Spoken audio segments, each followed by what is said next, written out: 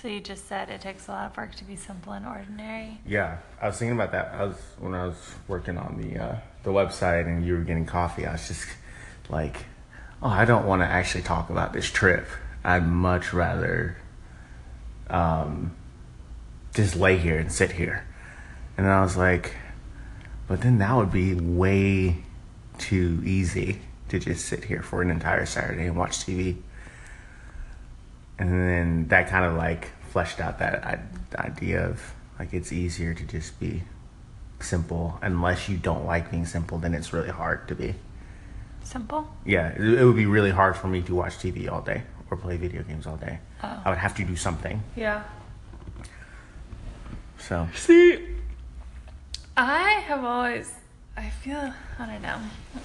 I've always been like pretty content with leisure, you know. Because there's so many different things you can do with leisure. And so, like, I've never felt, you know, like some people get stir crazy or bored. I've never really been that way. But yeah, I'm that way. I know. But I think it's like, I don't know.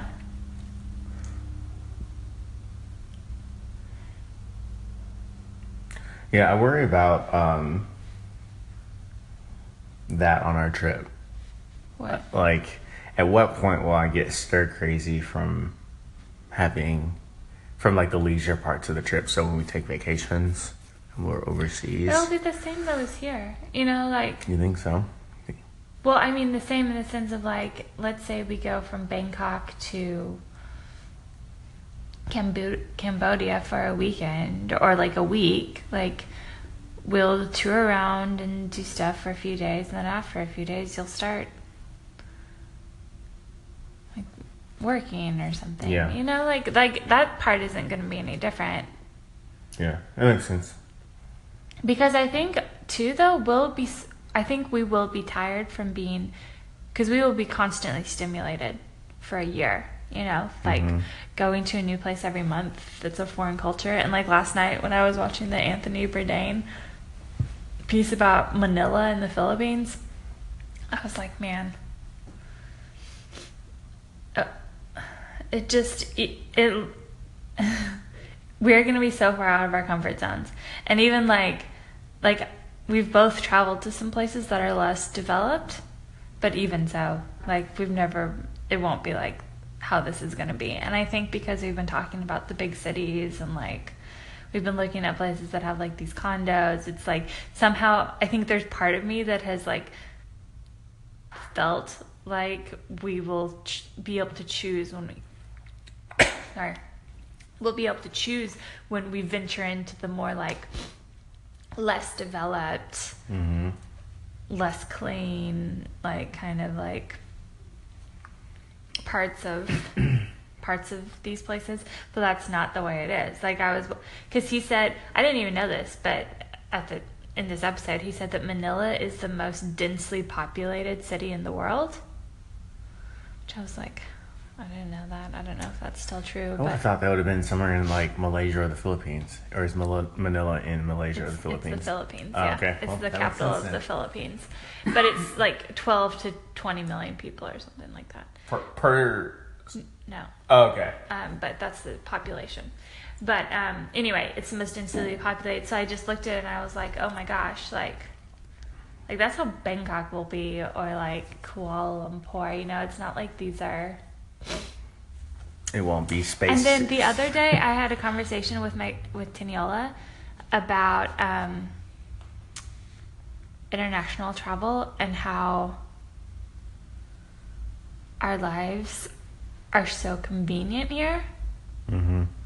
Like, she was just remarking, because she just came back from Nigeria and Ghana, because she was like, it's just like, it is so much less convenient in those places.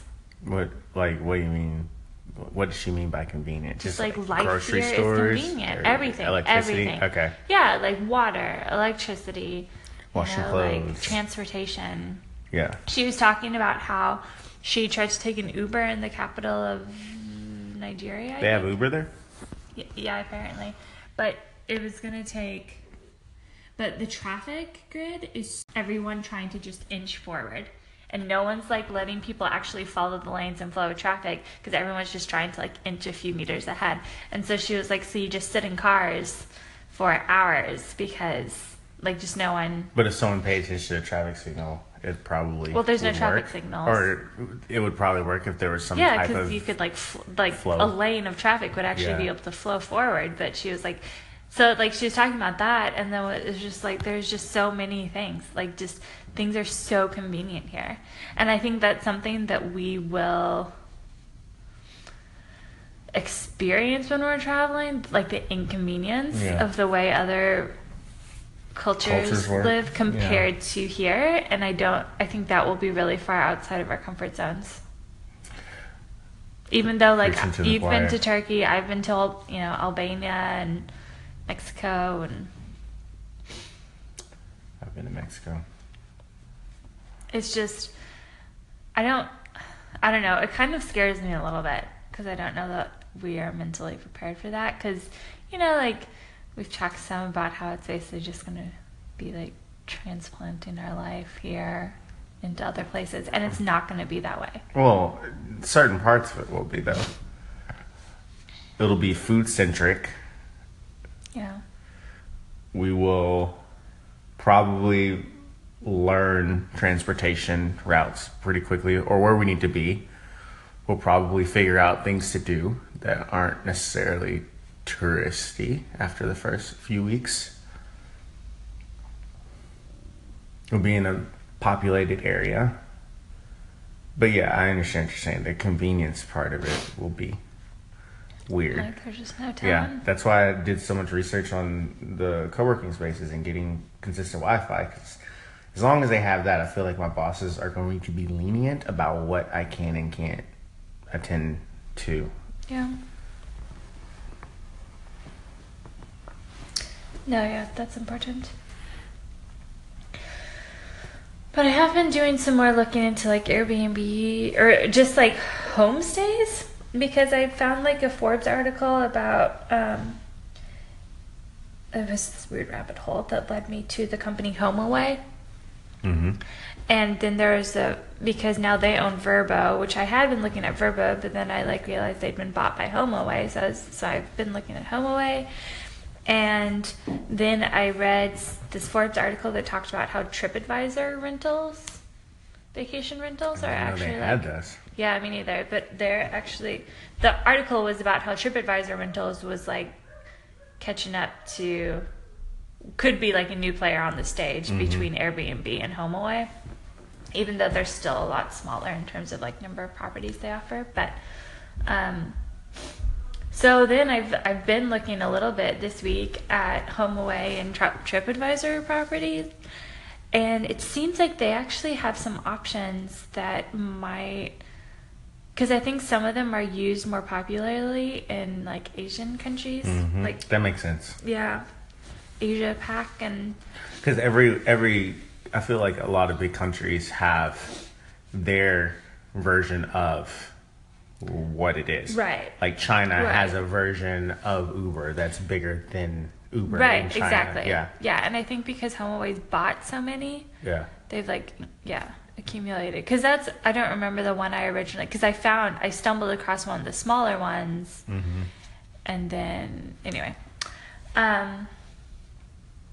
so I've been looking some, and like even just now I was looking, and there are some like Tokyo properties, but I just don't know if it's weird because I'm so familiar with Airbnb now. I trust it, and like I know kind of what to look for, and I feel less sure about TripAdvisor and HomeAway. And also from what I've seen, there are fewer reviews. Like reviews are less frequent.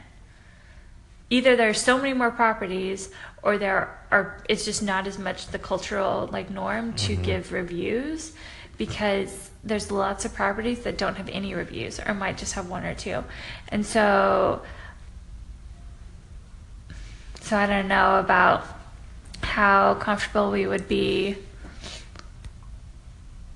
taking a chance on that when it's the right price. Like I was just looking at some in Tokyo that were like much closer, like under 1,500. So that would be great, even though they're still outside the city.